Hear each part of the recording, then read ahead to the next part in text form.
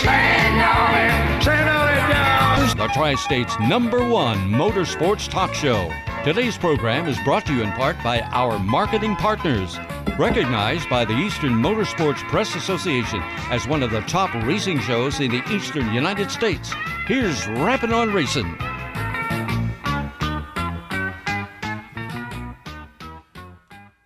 Oh, say does that star-spangled banner yet wave o'er the land of the free and the home of the brave.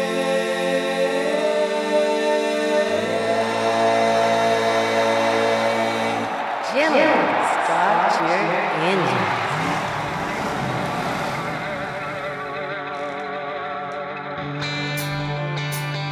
Hello, and welcome once again to Rappin' on Racin', March 21, 2023. We have a real nice show planned for today. First guest is Pro Stock driver Super Joe Kelley. Following him, Tyler Harris has some great interviews with Rush Late Model driver Frank Magill, Pro Stock driver Tony Magill, and Young Guns driver Abby Gindlesberger. Sit back, relax, and enjoy the show. This is the Banker Bob thought for this evening. Sometimes when I hear people talking, I wonder how they can possibly walk around carrying all the weight of the things they think they know. Hey, this is Joey Logano, and you're listening to Rappin' on Racin'. At Alternative Power Sources, they have always understood that your generator needs are never one size fits all. They are still the local generator company you have come to know and trust, but with expanded resources and expertise as a subsidiary of Curtis Power Solutions Company, part of the Indel Power Group. As a Curtis Power Solutions Company, they offer quality brands such as MTU, Kohler, Southeastern Power Products, and Yamaha generators. They bring more experience for working on complex projects such as engineering and design services for data centers and healthcare facilities. At the same time, they continue to service all brands of standby generators. Also, don't forget to ask about their rentals for your next event or power emergency. If you have a project, Alternative Power Sources has a solution. Contact them today at 1-800-894-4455.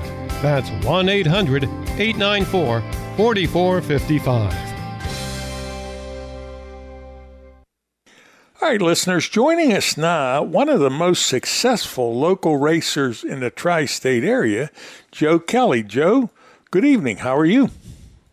Good, Don. How you doing? Good. You know, I've been watching you race. I guess the first time I saw you race was in the Enduros at Lernerville. Was that your first venture into racing? Well, actually, we started out at Motordrome because it was closer. Then we ventured up to Lernerville, and I kind of made like a little career out of it, I guess. Yeah. For a little while, then eventually moved up. You know, ran my Enduro car at Marion Center with their pure stocks and just ventured from there.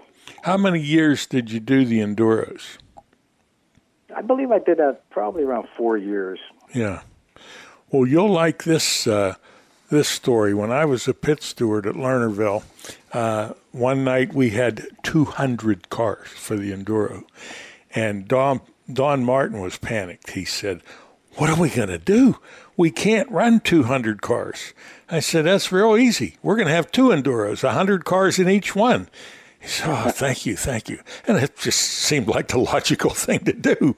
But that was pretty popular for a lot of years. And then I guess we ran out of cars or ran out of steam, or a lot of guys like yourself moved up into the other classes. But it was an excellent way to get guys involved in racing.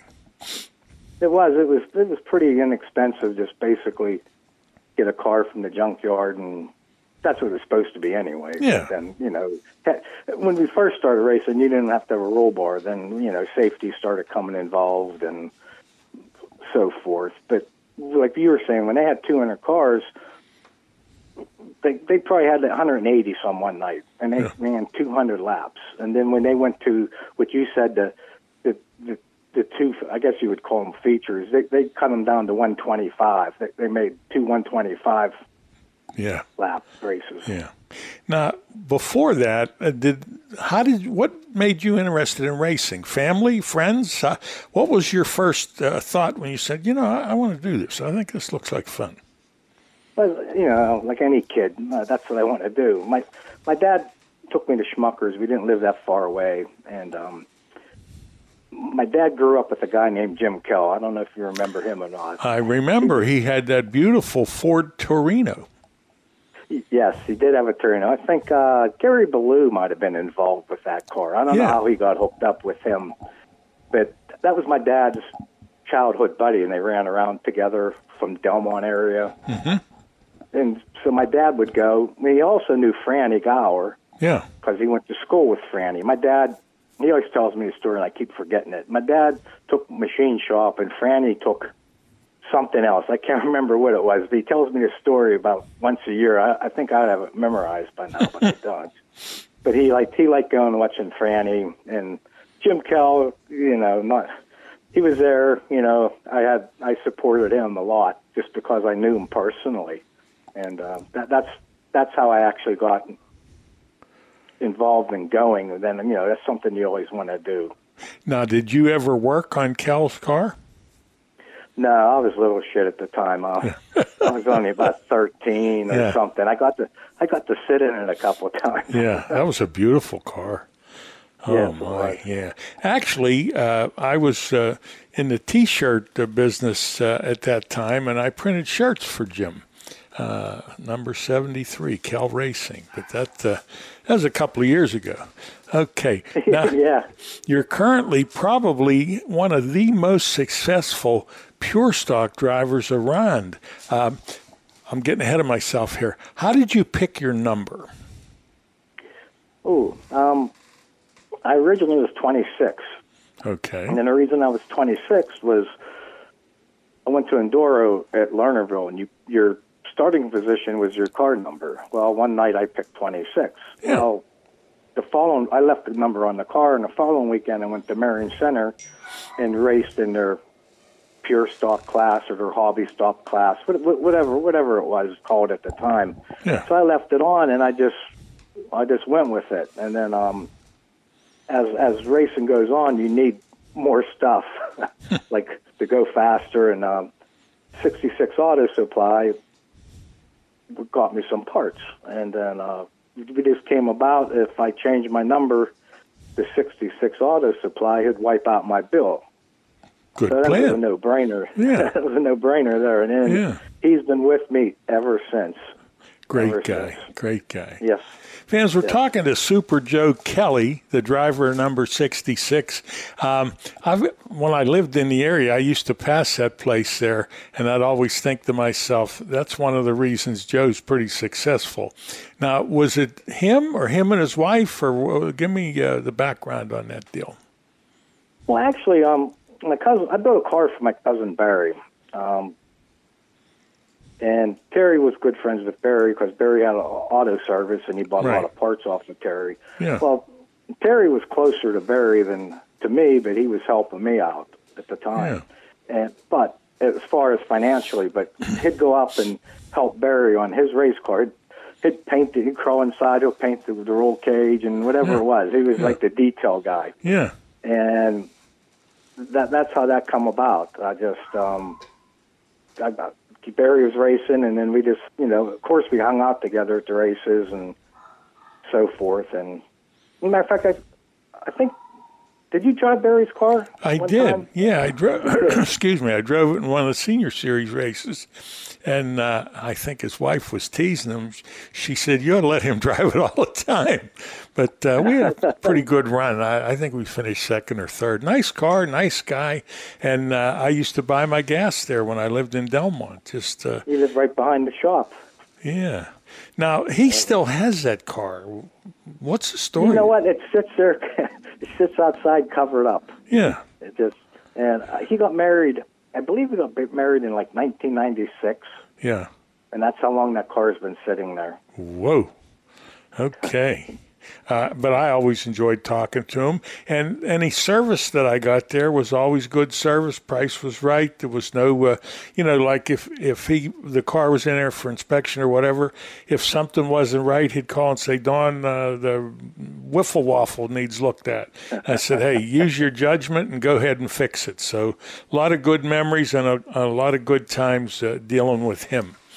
Now, your schedule for many, many years, you raced a couple of nights a week and you won a ton of races. That's how you got the nickname Super Joe Kelley. Now, was it Carnahan gave you that name or was it Westendorf? Who gave you that nickname? You know who it was? It was actually Randy May from Challenger. That's right, Randy, the guy with the $1 million smile. Yeah, and the big mustache. Yeah, Randy was a great guy. Funny, some of the things that he would say. Yeah. So let's. Now I know you don't keep track, but if Marcy or one of your friends was keeping track, any idea how many feature wins you have?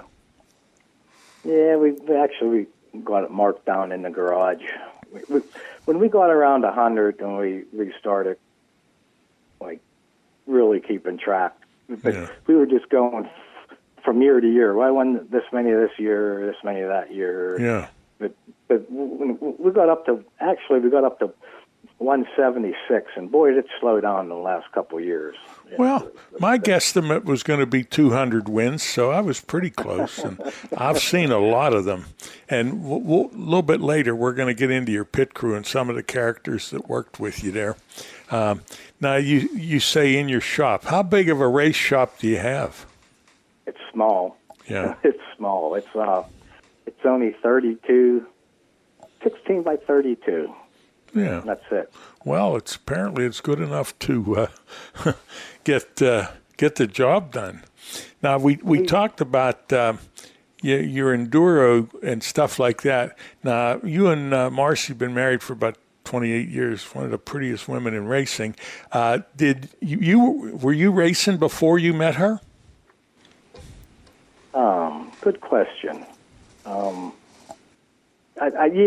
Yes, I was. I mean, just started dabbling. Yeah. What I used to do is street race a little bit, and then we'd go to drag strip on the weekend. But nothing like what you see on TV. Yeah. we just your Camaros and Chevelles getting together. This is back in the late 70s, early 80s. Not like street outlaws, so we could figure maybe 30-plus years in racing. And after the break, when we come back, I want to talk about what you're doing at the present time. Fans, if you're just joining us, we're talking to Joe Kelley. We're going to take a commercial break, and we'll be back after these messages. Every day when they open the doors at Racin Truck and Automotive in South Heights, Pennsylvania, their goal is to provide great customer service by offering affordable automotive and truck repair service performed by highly trained technicians at the highest industry standard. By implementing the latest diagnostic equipment and computerized repair manuals, you can rest assured that your vehicle will be repaired to factory specifications for your specific car or truck. At Racin Truck and Automotive, they believe in honest repairs and will demonstrate that fully by explaining the repair or service you are receiving, and they'll give you an estimate or quote before work is performed. When you choose Racin Truck and Automotive in South Heights, Pennsylvania, you are choosing professional automotive repair and maintenance performed by expert automotive technicians. That's Racin Truck and Automotive in South Heights. All right, listeners, we're back. We're talking to Joe Kelley, the driver of the number 66 Pro Stock. You were talking before we came on here about maybe adjusting your schedule, cutting back a little bit. Can we pick it up from there? Yeah, we can. Actually, I cut back a little last year. I went to Lernerville twice, and I don't know how many times I went to Latrobe. I think Anthony Monapart drove my car just as much as I did last year at Lake Trobe. I let him pedal around with it a little bit. But, I got one win last year. I guess that makes you feel good when you can win, of course. But it's just slowing down. I never thought I'd say this. When you get older, you do slow down. Well, it's normal, and you get smarter as you get older.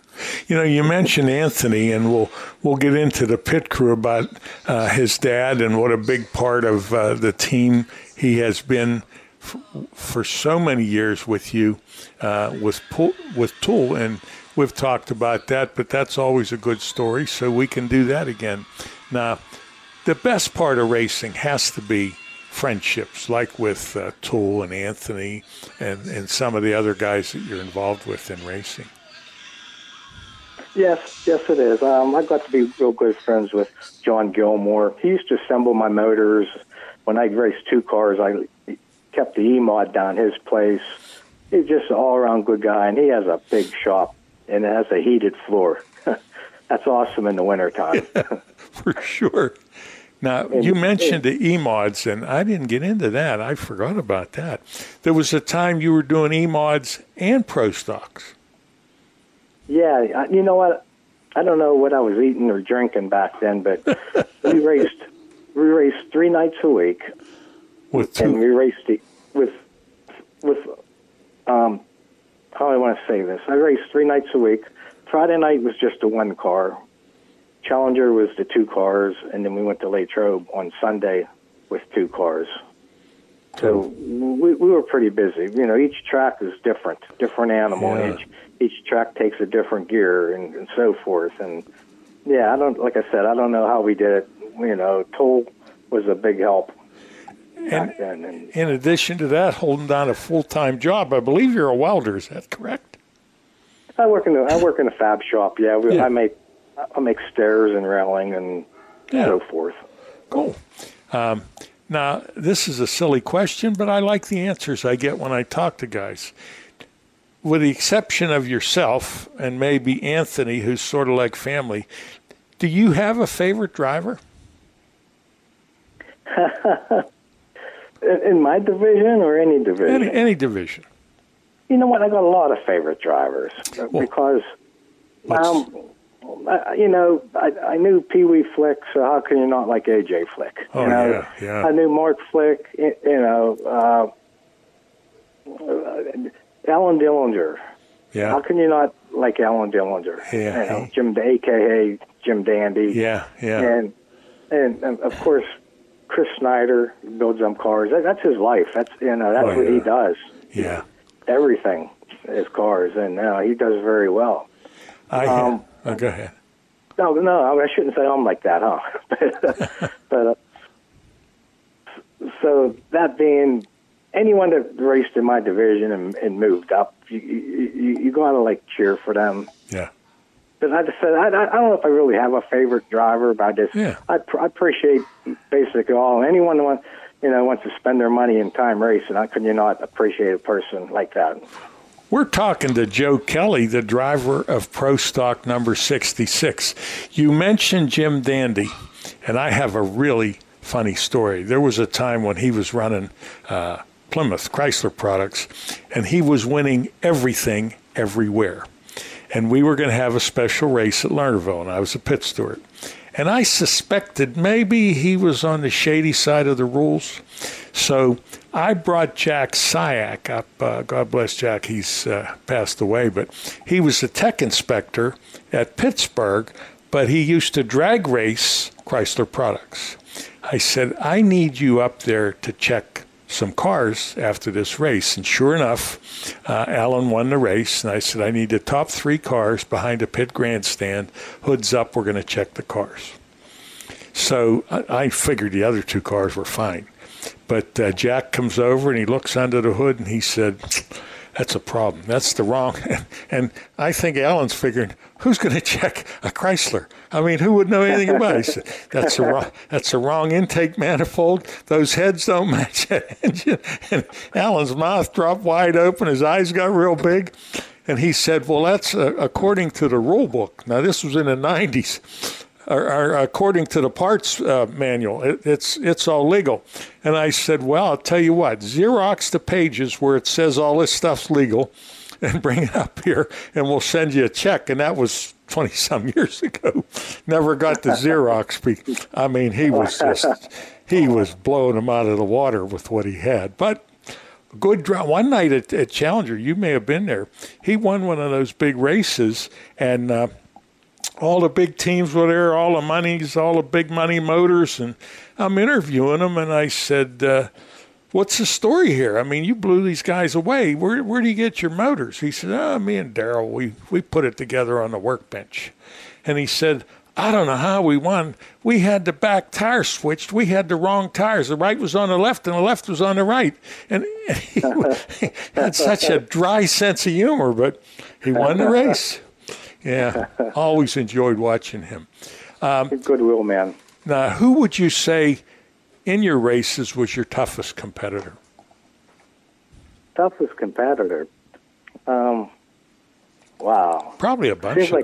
Seems like they all are now. Yeah. Well, let's go back when you were winning every week. Who was the toughest?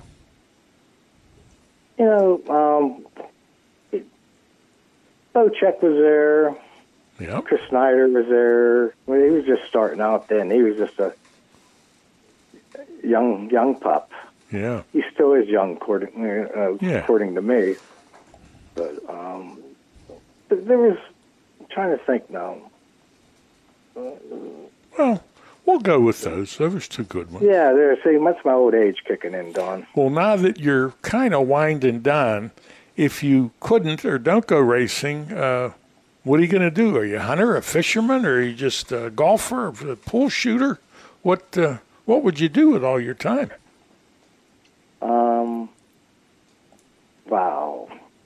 Something Probably just go to the race. I don't hunt. Yeah. I don't fish. I don't golf. So I'm pretty boring.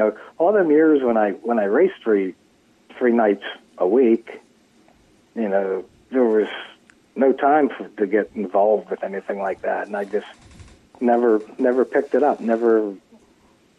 Now Toll, he'll hunt all year long if you let him. Yeah. Yeah, I have a picture with him and his wife on the Facebook page where they went hunting together. And I said, you better be on your good behavior if your wife's with you and she has a gun. And he laughed. So no time for hobbies. And she did get a bear. Yeah, that's right. He told me that. Yeah. First time bear hunting, she got a bear. It was when they were first getting together, and she told me she was going to be his girlfriend. I said, God bless you. And I guess she reminds him of that on a regular basis. I remember Dawn Gamble telling me, God bless me. She's really nice. But she grew up in racing. Her dad was a racer. She would understand all the crazy things that racers do. Yes, she does. That was their family's life there. Yeah. All right, Joe and I are going to need to take another break. We're talking to Super Joe Kelley, and we'll be back after these messages. All right, fans, we're back, and we're talking to Joe Kelley, the driver of the number 66. Championships. Now, I know one year at Schmucker's you were way ahead in the points, and they shut the place down, so that could be a half a championship. But other than that, did you have 7? How many did you have at Lernerville? 7 championships? Yeah, 7 at Lernerville. I have a total of 15 altogether. That's amazing. An amazing number of wins. Now let's you count that one. You called it Schmucker's. I got to call it Latrobe. Okay. But I don't know. I don't count it.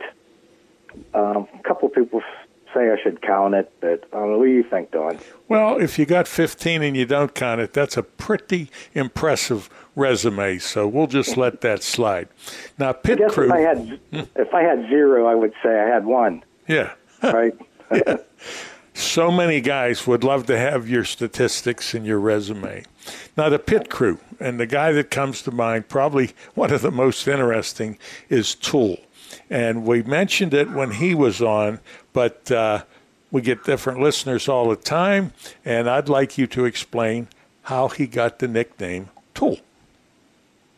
Well, at John Gilmore's, there's too many Johns. So we had to identify one, and John Gilmore wasn't giving up his name. Yeah. So we got Tool for Tool. Yeah.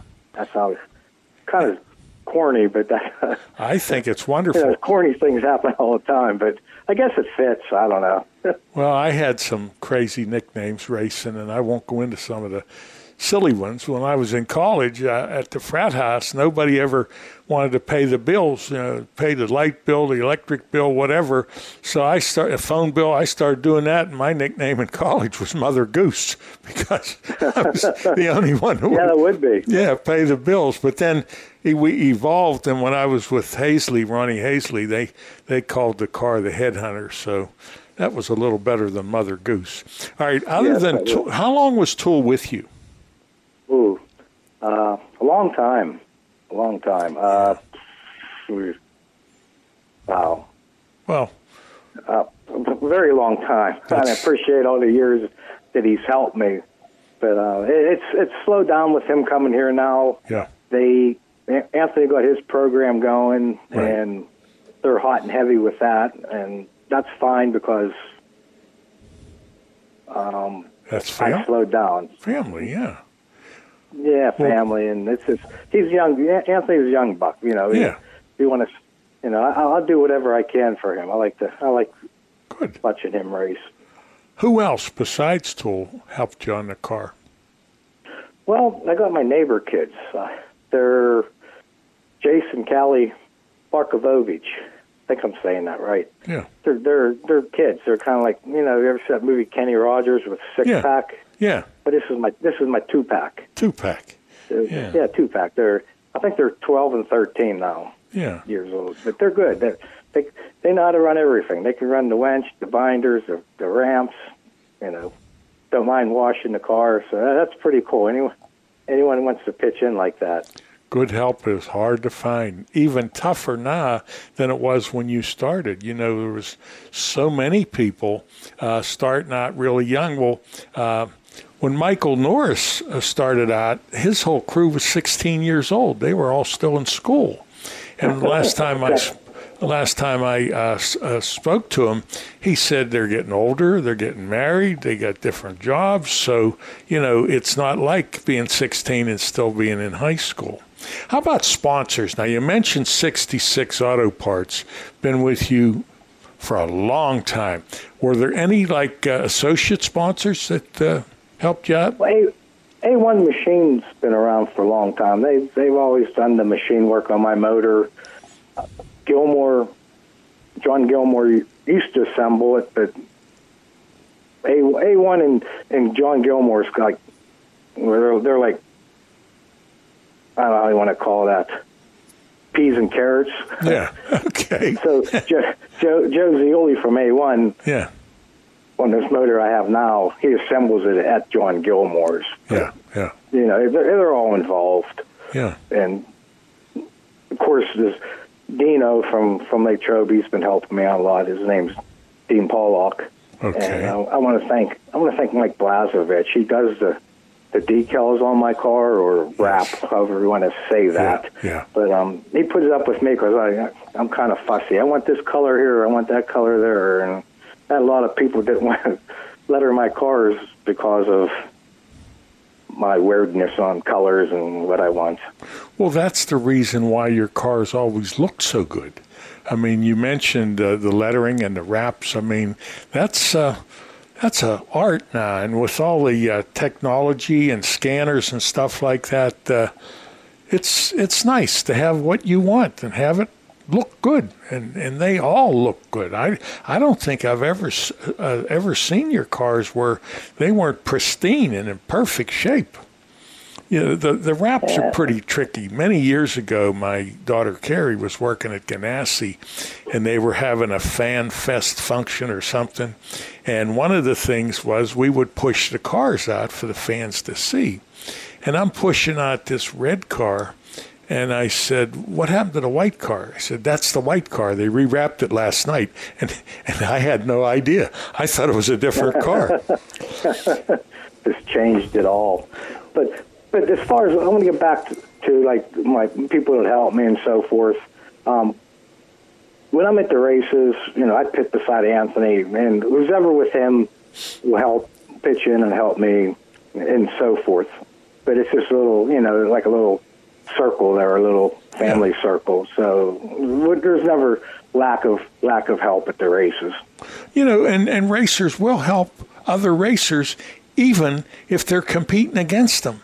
I've told a story a lot of times. People are tired of listening to it, but David Scott and Jones drove the 15 car. What was his first name? Nick Jones. Nick Jones, okay. They're in a heat race, and they're battling, and they tangled, and Jones's car had some front-end damage. So as soon as they pulled in, Scott's crew come over to help fix it. They were battling for the point lead, and Nick Jones won the championship because of the help that Scott did. I mean, the racers are great people. Some of the greatest people in the world are racers. Yes, they are. Well, they'll give you the shirt off their back. They would, yeah. We're talking to Super Joe Kelley, and we're coming to, we're winding things down here. Any closing thoughts?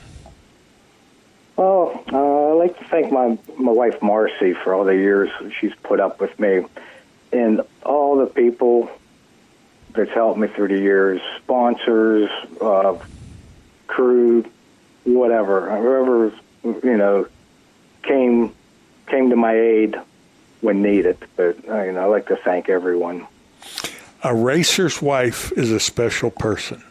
I mean, it takes a certain kind of woman to put up with all the aggravation that racers have to offer.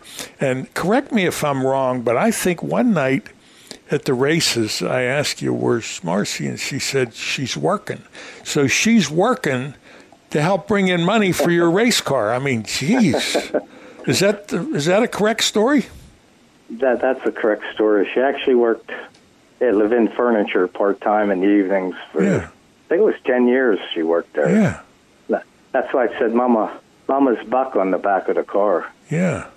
So let me see if I get this right. Okay, Marcy puts up with all your nonsense. She's drop dead gorgeous, and she was working to make extra money for you to race. You got to be the luckiest man in racing.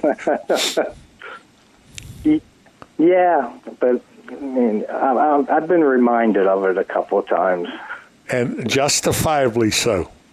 Well, Joe, that's okay. She's a good woman. I want to thank you for being with us. I appreciate it. Excellent career, excellent interview, and if I had a nickel for all the times I was cheering for you at the races, I'd have a big bag of nickels. So I thank you, and I appreciate it.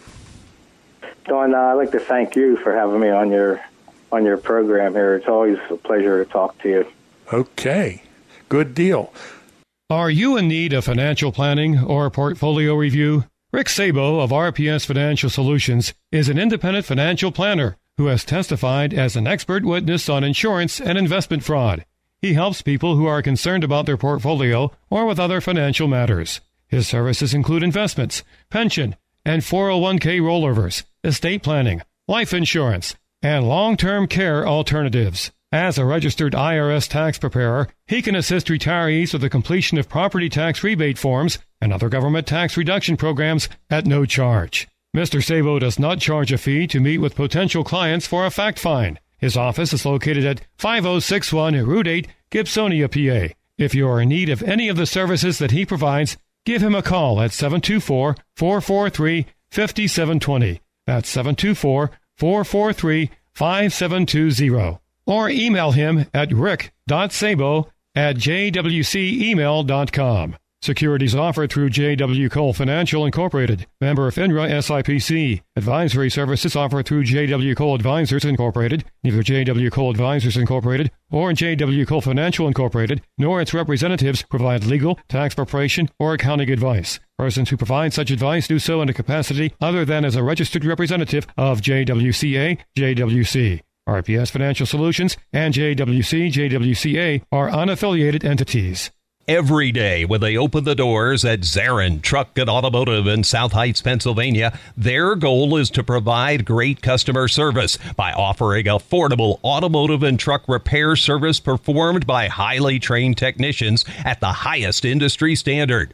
By implementing the latest diagnostic equipment and computerized repair manuals, you can rest assured that your vehicle will be repaired to factory specifications for your specific car or truck. At Racin Truck and Automotive, they believe in honest repairs and will demonstrate that fully by explaining the repair or service you are receiving, and they'll give you an estimate or quote before work is performed. When you choose Racin Truck and Automotive in South Heights, Pennsylvania, you are choosing professional automotive repair and maintenance performed by expert automotive technicians. That's Racin Truck and Automotive in South Heights. And now, more Rappin' on Racing with Don Gamble and Tyler Harris. Joining me here are Frank Magill, Tony McGill, and Abby Gindlesberger. Thanks for stopping on by. Thanks for being here. Thanks for hosting us. So a lot of changes here with the McGills. A lot of things have been going on, a lot of differences, and we're really excited about it. So I guess we'll start furthest away and work closest. So Frank Magill, what an interesting year for you last year. Talk us through everything with last season with you. It was a pretty big learning curve for you, and there was a lot of changes and a lot of different looks between that 05 car. Yeah, we went from double dutying the hobby stock and the pro stock, and then at the end of the year there we picked up a crate and started in on that. But we had a pretty good year in the hobby stocks. We got a couple wins throughout the season, ended up bringing home the championship. It was a tight battle for the win, but it was all worth it in the end. We had a lot of fun and just went off and got a good amount of wins and went where we wanted to be with it and just kept on going. So the interesting, you started again, initially whenever we were talking, I think last season or off season last year going into the season, we pretty much had decided or were under the impression that the hobby stock wasn't even going to hit the track. It was really just going to be fully focused on the pro stock, maybe hit some of the big races, but really that it led into something completely different in a championship in the hobby stock division. So going from not expecting you to race full time to, not only is he racing, he's competing for championship. So and really we didn't see you a whole lot in that pro stock. I mean, a good bit, but not as much as we had expected. So what was the reason behind that change from the initial start? The pro stock, it needed some updates and some work to it for freshened up and just to be a better car and be competitive out there. So we went back. We ended up having a good start off of the year in the hobby stocks, and we decided just to stick with it and go for another championship, get that back-to-back two-time championship in there. So we went for it, and it ended up working out in our favor. And all of a sudden, one day you show up with a red Rush late model out of nowhere, and kind of shocked everybody. So what was the decision to jump into the Rush late models for you? So we decided, we were looking at the price in between like the pro stocks and the late model, and in the end of the day we figured we could get more, we could travel more with the late model with the Rush series and stuff. So we ended up going with that, and I ran it a couple races at the end of the year, and I felt so comfortable in that car, and I'm so happy we got the late model over pro stock. It's a big jump, but it's kind of hard to explain, but it's like a nice, like it's harder to drive, but it's easier at the same time because there's more technology to it. So yeah, I can understand that. And I think it was so cool. You bought that car from a gentleman in New York, right? Yeah, Chris Fleming out of New York. And you pretty much jumped in the car and you didn't even have to change a seat. No, yeah, we were about the same size. He was telling us about the seat, and usually when we buy cars, we don't buy them for the seat. And he was like, I got this $2,000 14-inch seat. And my dad was like, oh, it's a 14-inch. You might fit that one. So we sat in it, and it fit me pretty good. So we ended up just hopping in it and went out there with what he was running, and it actually didn't feel bad for me. So yeah. So any wins in the pro stock last year? I don't think there was. No. Yeah, no. But what was really impressive was in the Rush late model, you picked up some sort of a victory there. Yeah, why don't you go ahead? Qualifier victory. Yeah, let's talk about that. Yeah, it was actually it was pretty impressive for me. I went out there and I didn't really know much about them. We were still learning the car. We didn't really know much. We were just going off what people were telling us, and I was actually upset because I was trying to make the show for that race, but I broke something. We ended up not being able to make it, so then I was like, I'm not even going to run this non-qualifier race. Like, I don't want to be the fastest loser. And then I went out, and then everybody's like, you just got to go out there, just go out there. And then I ended up going out there, and I brought home the win in it, but it felt really good just to be able to get comfortable in a car. Yeah, because it's that seat time. Yeah. You want that seat time, and yeah, you don't want to be the fastest loser, but I think it paid off for you because not only that was for a Rush. That was for a Rush Touring Series event, and I want to say it was night one of the Bill Hendren. It was the first night of Pittsburgh. Yeah, we lost to Pittsburgher due to a hurricane. Go figure. But in that night, that before the races started, you had a belt problem, and you were having a problem finding a belt. Yeah. And somebody helped bail you out. Yeah. So I forget what Logan Robertson had a belt for me. He gave it to me. Let me. I ran around asking everywhere for it. Yeah. We broke it on the way out of the garage, loading into the trailer, and we were like, what are we gonna do? Like, I don't have one later on. I went to Brockers and I asked Jerry if he had one. He had one that was close, but it was a little big, and we were gonna try it. But then we went to the track and just hoped somebody had one. Somebody ended up having one. We ended up running with it. Yeah, and you're in good company with Logan Robertson. I mean, kind of a big name now, running with the Lucas Oil Late Model Dirt Series. So, one of those good Southern guys that'll help anybody out, and you know, it just pretty much said, hey, you know, it'll pay back. It'll pay back sometime. So, really nice guy. So, I mean, because of that, you guys were able to run and. Why I bring up Logan Robertson, he was one of the fastest ones of the weekend that weekend, but your lap times in that non-qualifier race were very impressive. They were right there mid-pack with the people in the feature event. Yeah. So your first couple times in a race car, in that race car in particular, your lap times are consistent with just about everybody in the field. So not much of a learning curve on your end. Yeah, I felt really comfortable when I got in that car. So we're just gonna go off of that, and we got some new suspension parts and some new updated stuff for this car. We're gonna go out there and see what we can do with it this year. The offseason is here, but racing will return before you know it. Pittsburgh's Pennsylvania Motor Speedway has been hard at work, setting the foundation for the 2023 racing season. Our schedule is now available, and it is full of many reasons to visit Dirt's Monster Half Mile this season. It all kicks off on Saturday, April 29th with our season opener and continues each Saturday night through the month of September. Major events include the highly anticipated Lucas Oil Late Model Dirt Series Pittsburgher, the Herb Scott Memorial, the Jook George Steel City Classic, the two-night Bill Hendren Memorial, the Ed LeBoon Memorial, the Josh Langer Hobby Stock Invitational, the Sport Compact Shootout, and more. Our action event divisions return to stack each Saturday night with heart-pumping adrenaline, the Rush Late Models, the Penn Ohio Pro Stocks, Hobby Stocks, Open 4 Cylinders, and the Young Guns. Plus, appearances from 410 Wing Sprint Cars, Boss Wingless Sprint Cars, Rush Sportsman Modifieds, Rush Sprint Cars, and Thunder on the Dirt's Vintage Modifieds. Be sure to follow us on Facebook, Twitter, and Instagram, and purchase tickets now at ppms.com. And now, more Rappin on Racing with Don Gamble and Tyler Harris.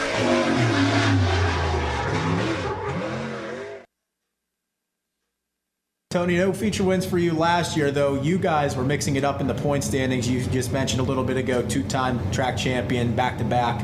Tony, you were right there at the very end. It was between you two and Logan Catellis. You guys were having an epic battle throughout the course of the entire season. It comes down to the final night, and it's between you three for the track championship. It could have gone any way. Unfortunately, it didn't work out for you overall, but nonetheless, you got to be proud of your effort. Yeah, we were working every night in the garage to make sure that my car was there for the next week. Yeah. Did you have a lot of problems, or? No, I just like to do a lot of maintenance to it. I go over it, the whole car at least once a week. Okay. I mean, I have every nut and bolt off of it, and I make sure it's all tight. Yeah, that's good. I mean, it's something that could easily get overlooked, you know. Yeah. And you hear about drivers who talk about the amount of time that they spend in the garage every single week trying to get their cars ready and prepared. What do you think, on average, you guys are looking at for nut and bolt checking? How many hours a week do you guys think you're putting in the garage to get a car on the track? Well, we go through. We not bolt the cars. We do tires. It's just we get off of work. We come down here. We spend like 3-4 hours down here just making sure the cars are all prepared and ready for the next week. It's probably like, if I had to say probably like, it takes us 6 hours to do everything on the cars. But then if we have to like change something or anything else like that, then it takes longer to do that. So you're talking, and that's if you don't wreck the car. Yeah. If you don't have any body work to do. Yeah. That and that probably changes a lot with the hobby stocks. Do you guys feel like you were a little bit more not as concerned with the look of the car? Do you think maybe? No, we didn't really care how we they never looked. really care what they look like, to make sure as long as they're fast. Yeah, as long as they're fast.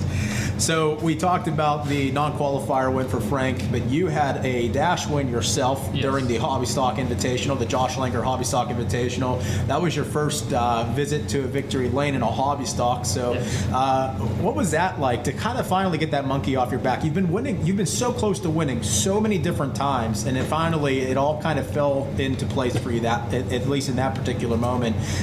You got to have a victory lane interview of some sort before heading into the feature event. So what was that like for you to finally have that accomplishment? It was a big relief going, because we were changing stuff on the car setup-wise to try to find something that worked for me, and we finally found something that worked for me that night. And in the dash, me and Gary raced real close for a good while, and the last lap came around and he was right at my door, and I said I knew I had to get him off of 4. So, and play that back in your mind. Were you on the high side? Were you on the low side? I was on the high side. He was right underneath me going into 1 and 2. He had me a little bit, but I had enough momentum coming around the top to get right around him, coming down the back stretch. Now, when you're headed into 3 and 4 for that final time, turn 3, you're more or less turning right into the wall a little bit before setting yourself into 3. Is that intimidating, knowing that you have to turn the wheel right to go left? Not really, because I got used to it over the years of racing. Okay. All right. So at that point, though, the situation doesn't become apparent to you, or doesn't factor into how you're approaching the final 2 turns. The situation, you were pretty much ready, that you didn't let that moment get to you. Yep. It was apparent because you were the one that was on the high end coming out of it. So, and by what I mean by that is you won the race. Yeah. So that's always good. So, nonetheless, I believe you finished 3rd in points to cap off the 2022 season. Yeah, I believe so. And you both were top 5 in the Cheplik series, if I'm not mistaken, as well. Yeah. Yeah. So, pretty solid season for the both of you. And we'll get back to where we're looking for 2023 for the both of you, although I think it's pretty clear where you're going to go. We'll talk to this young lady right next to me, Abby Gindlesberger.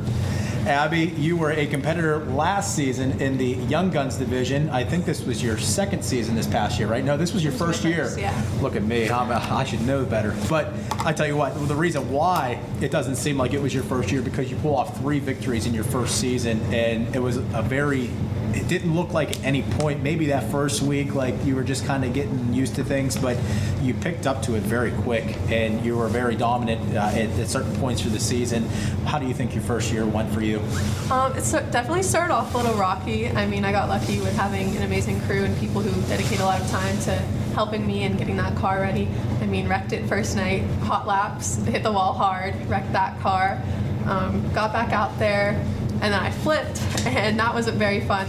But then I started looking up from there, and being able to pull off 3 wins on my first season was really cool, and it was an incredible experience. Now, before that flip, did you have a win yet, or? I did not. No. Okay, so the flip, comes about 5 or 6 weeks in, and then those 3 wins come after that. So, which is impressive, because you think about it, that's a month and a half of the season or so that's pretty much gone. So you eclipse that 3 wins pretty quickly, and that's really impressive. So one of the things that Emmy Laboon spoke about in one of the interviews I had with her was you kind of just learn. Basically, a lot of the young gun competitors, they stick to that low side. You're kind of just learning. You're gaining seat time. You're learning how to drive, but that eventual place of that you can get through the middle of the racetrack or through the high side of the racetrack and utilize all of the track rather than just the middle or low side. Did you get to a point in your season where you were finding that middle line, finding those faster lines, and maybe not drifting up out of the turns, more driving into the turns? Yeah, I feel like I definitely at the beginning of the season, most of all of my serious wrecks came from me going too high in the turn. I just drifted up and hit the wall. I think I had one or two where I was just too low and spun out, but definitely being able to find a comfortable line and being able to work with the other racers, and you have to go around them if you have to overcome them, so you got to figure out what's going to work best for you. Number One Cochrane has created a new way, a faster way, an easier way to buy a car. Now you can complete as much of the process as you'd like online and spend less time in store. Or do it all online and get home delivery.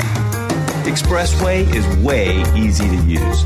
Just shop our nearly 20 new car brands and thousands of pre-owned vehicles to find the model that's perfect for you.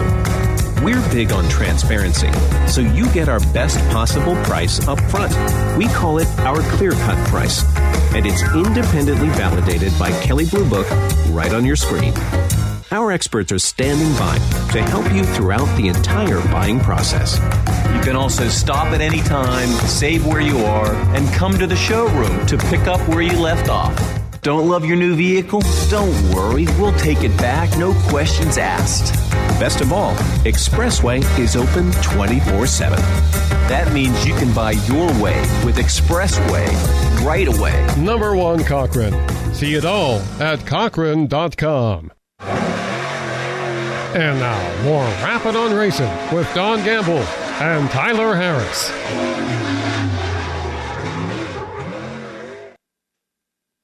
I'm looking at a bunch of youth right now, which is absolutely makes me happy. I'm 30. I still like to think that I'm young, but I'm sitting by people who make me feel old. So, Frank, you're 19. Yep.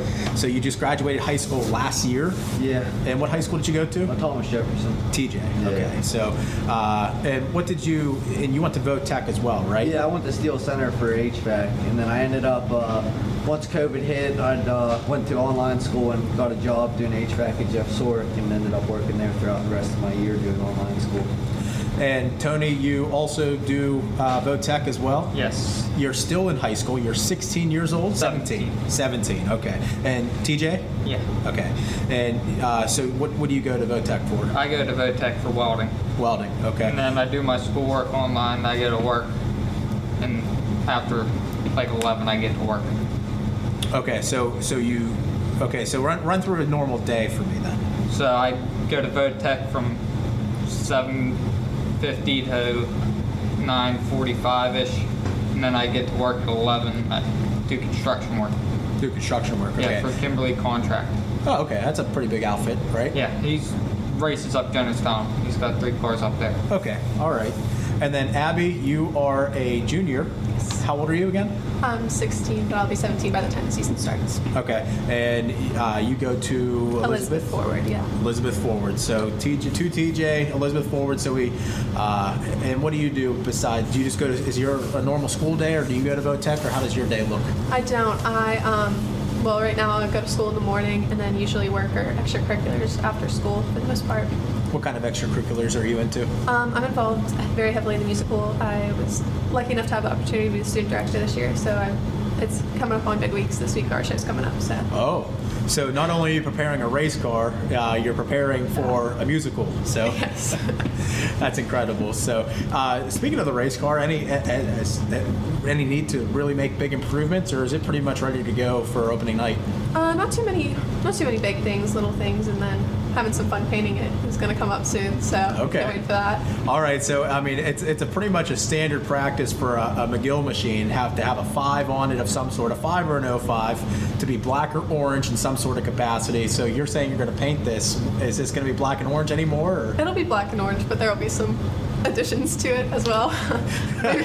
maybe add a little bit of my personal interest to it. Okay.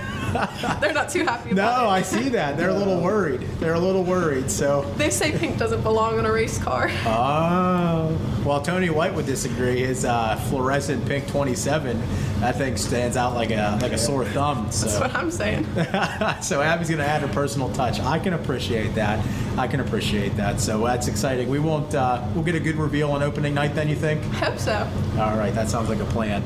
So, and that's the amazing thing, as I would kind of go back to the youth side of things, what your average age between the three of you is like 17. Like, that's absolutely incredible. And the two of you, competing for championships at a young age in a division other than Young Guns, though I speak of the Young Guns, and you two are byproducts of the Young Gun division. You two had quite a successful Young Gun in Denver. So what was that like for you? So you go from a Young Gun to a hobby stock to a pro stock to a late model. I mean, you guys are really climbing the ranks very fast. And do you think the Young Guns division prepared you for that appropriately, or how do you guys feel about it? Yeah, it gets you to learn the track and learn how to race and like how to be aware of like what racing requires you to do and all kinds of stuff. But then once you really get up into them hobby stocks and into the rear-wheel drive car, then it feels more like all the other cars, because you got the rear-wheel drive effect over the front-wheel drive effect. It just, you really have to learn. It's a learning curve going from front-wheel drive to rear-wheel drive, because you got to worry about the counter steer and all that stuff. So it's once you get the hobby stocks and get some rear-wheel drive seat time under you, then it's pretty easy after that once you learn that curve. Tony, what about you? How do you think about that transition? It wasn't bad. It was just a little difficult to go from front-wheel drive to rear-wheel drive cars, but once you get it down, it's fairly easy. Yeah. Abby, you haven't experienced that yet. Maybe at some point, but we'll see. So Hopefully. Okay. All right. I like the sounds of that. So as we sit in this garage that I just made mention of a little bit ago, the Magill Motorsports compound. Yeah, there you go. That's a heck of a name. There's quite a bit of legacy in this garage. Why don't you guys go ahead and explain that? Tony, let's go ahead and hear from you a little bit more. Talk to me a little bit more about this garage and the history behind this garage. Well, we got this garage from Adam Kostelnik. He's a big asphalt name. He helps us out a whole lot on the cars. He knows pretty much everything there is to know about an asphalt car, and knows a good bit about dirt cars.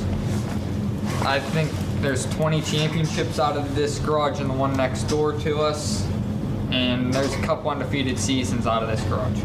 There's an undefeated car I'm looking at right next to you guys. Yes, there is an undefeated car. So it's really cool to have that ability to jump into a garage that has a good legacy behind it. It kind of adds to your program. Like it's something that was kind of built for you guys that you guys have the opportunity to now utilize. So you guys just moved into it last year. You guys have just really been getting your foot into the ground here and getting things, kind of the way you guys want it. How has that transition been for the off season? Not only getting your cars ready, but kind of preparing your garage and making plans for the future. Well, now that we have this garage and we have the lifts and stuff, it makes working on the cars a lot easier, because you just put them up on the lift and you can work on them instead of jacking them up and stuff. So that helped us a lot with going faster, and then just more space so we could fit all of our stuff everywhere. It just makes it better for us. Yeah, and Abby, you're not keeping your car here quite yet. You're keeping your car back home. Eventually, it'll make its way over.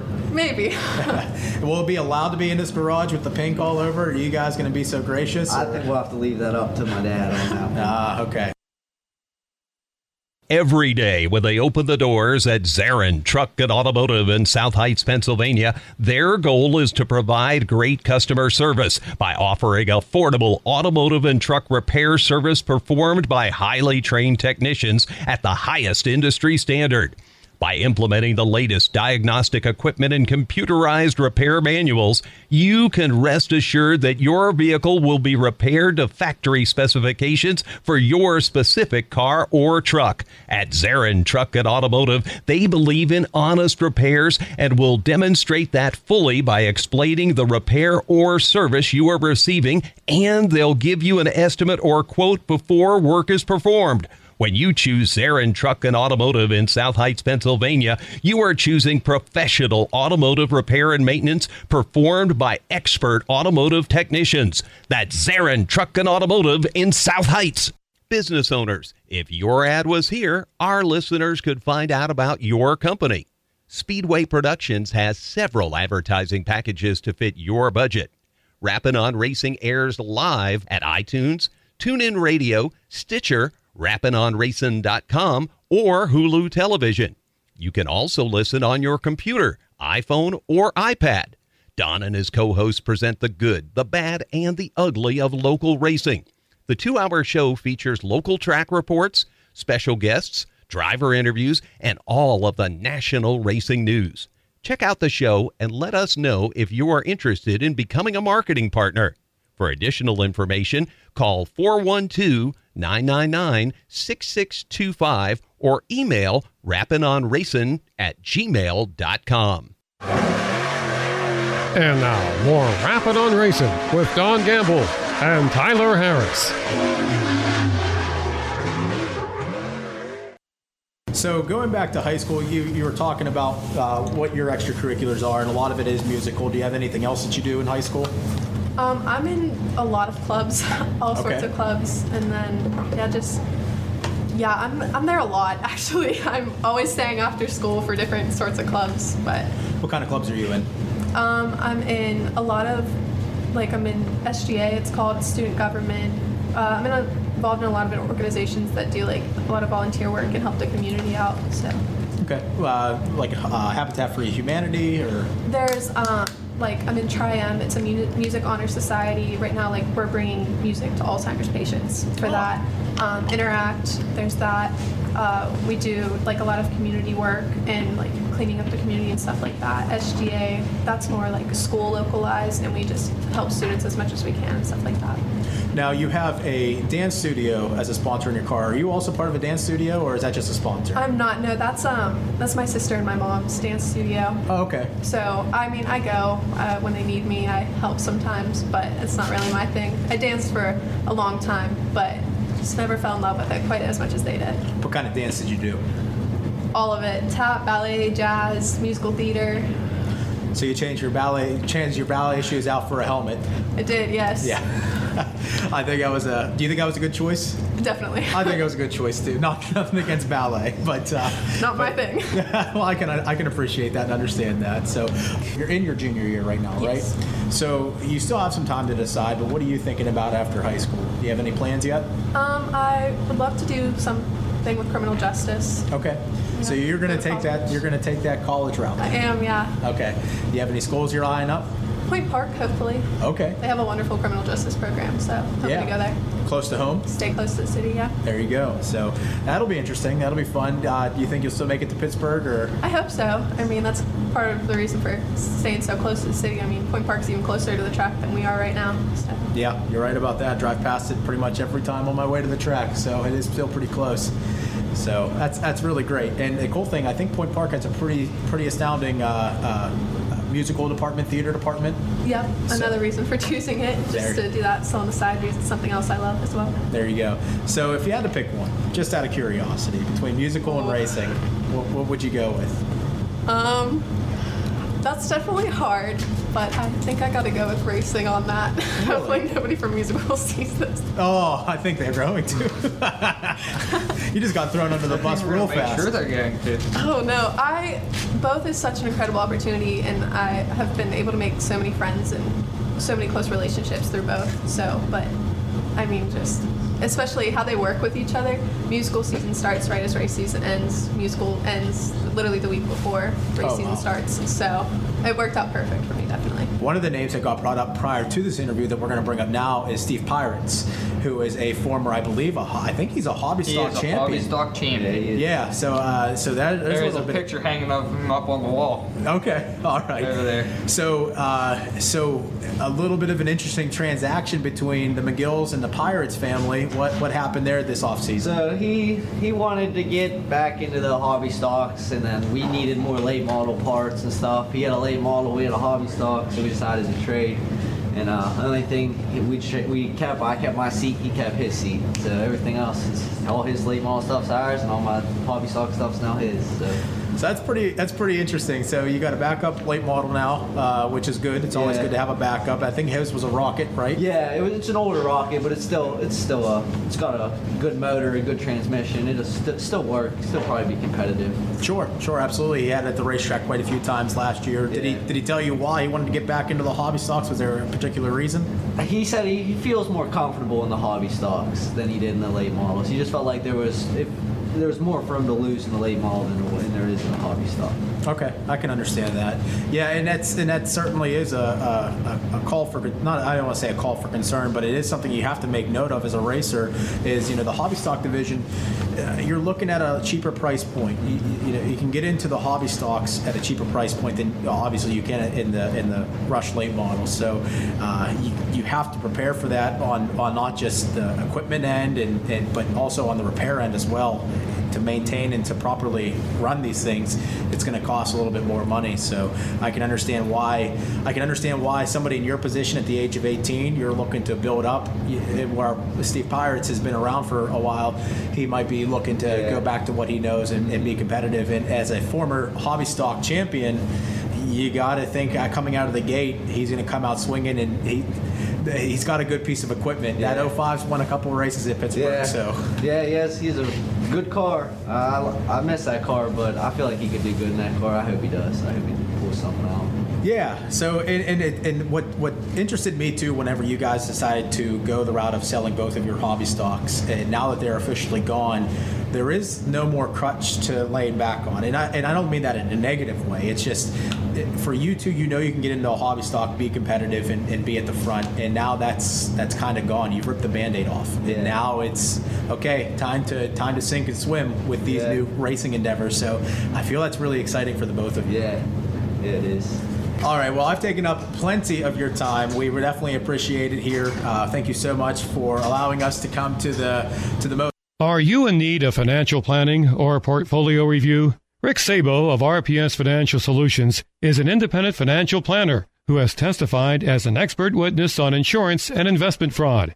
He helps people who are concerned about their portfolio or with other financial matters. His services include investments, pension, and 401k rollovers, estate planning, life insurance, and long-term care alternatives. As a registered IRS tax preparer, he can assist retirees with the completion of property tax rebate forms and other government tax reduction programs at no charge. Mr. Sabo does not charge a fee to meet with potential clients for a fact find. His office is located at 5061 Route 8, Gibsonia, PA. If you are in need of any of the services that he provides, give him a call at 724-443-5720. That's 724-443-5720. Or email him at rick.sabo@jwcemail.com. Securities offered through J.W. Cole Financial Incorporated, member of FINRA SIPC. Advisory services offered through J.W. Cole Advisors Incorporated. Neither J.W. Cole Advisors Incorporated or J.W. Cole Financial Incorporated, nor its representatives provide legal, tax preparation, or accounting advice. Persons who provide such advice do so in a capacity other than as a registered representative of JWCA, JWC.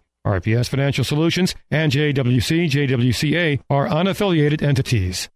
The offseason is here, but racing will return before you know it. Pittsburgh's Pennsylvania Motor Speedway has been hard at work, setting the foundation for the 2023 racing season. Our schedule is now available, and it is full of many reasons to visit Dirt's Monster Half Mile this season. It all kicks off on Saturday, April 29th with our season opener and continues each Saturday night through the month of September. Major events include the highly anticipated Lucas Oil Late Model Dirt Series Pittsburgher, the Herb Scott Memorial, the Jook George Steel City Classic, the two-night Bill Hendrick Memorial, the Ed LeBoon Memorial, the Josh Langer Hobby Stock Invitational, the Sport Compact Shootout, and more. Our action event divisions return to stack each Saturday night with heart-pumping adrenaline, the Rush Late Models, the Penn Ohio Pro Stocks, Hobby Stocks, Open 4 Cylinders, and the Young Guns. Plus, appearances from 410 Wing Sprint Cars, Boss Wingless Sprint Cars, Rush Sportsman Modifieds, Rush Sprint Cars, and Thunder on the Dirt's Vintage Modifieds. Be sure to follow us on Facebook, Twitter, and Instagram, and purchase tickets now at ppms.com. The staff at Rappin on Racin would like to thank our marketing partners, Curtis Power Solutions, Pittsburgh's Pennsylvania Motor Speedway, Alternative Power Sources, Zarin Truck and Automotive, and RPS Financial Solutions. Without these companies, Rappin on Racin would not be possible.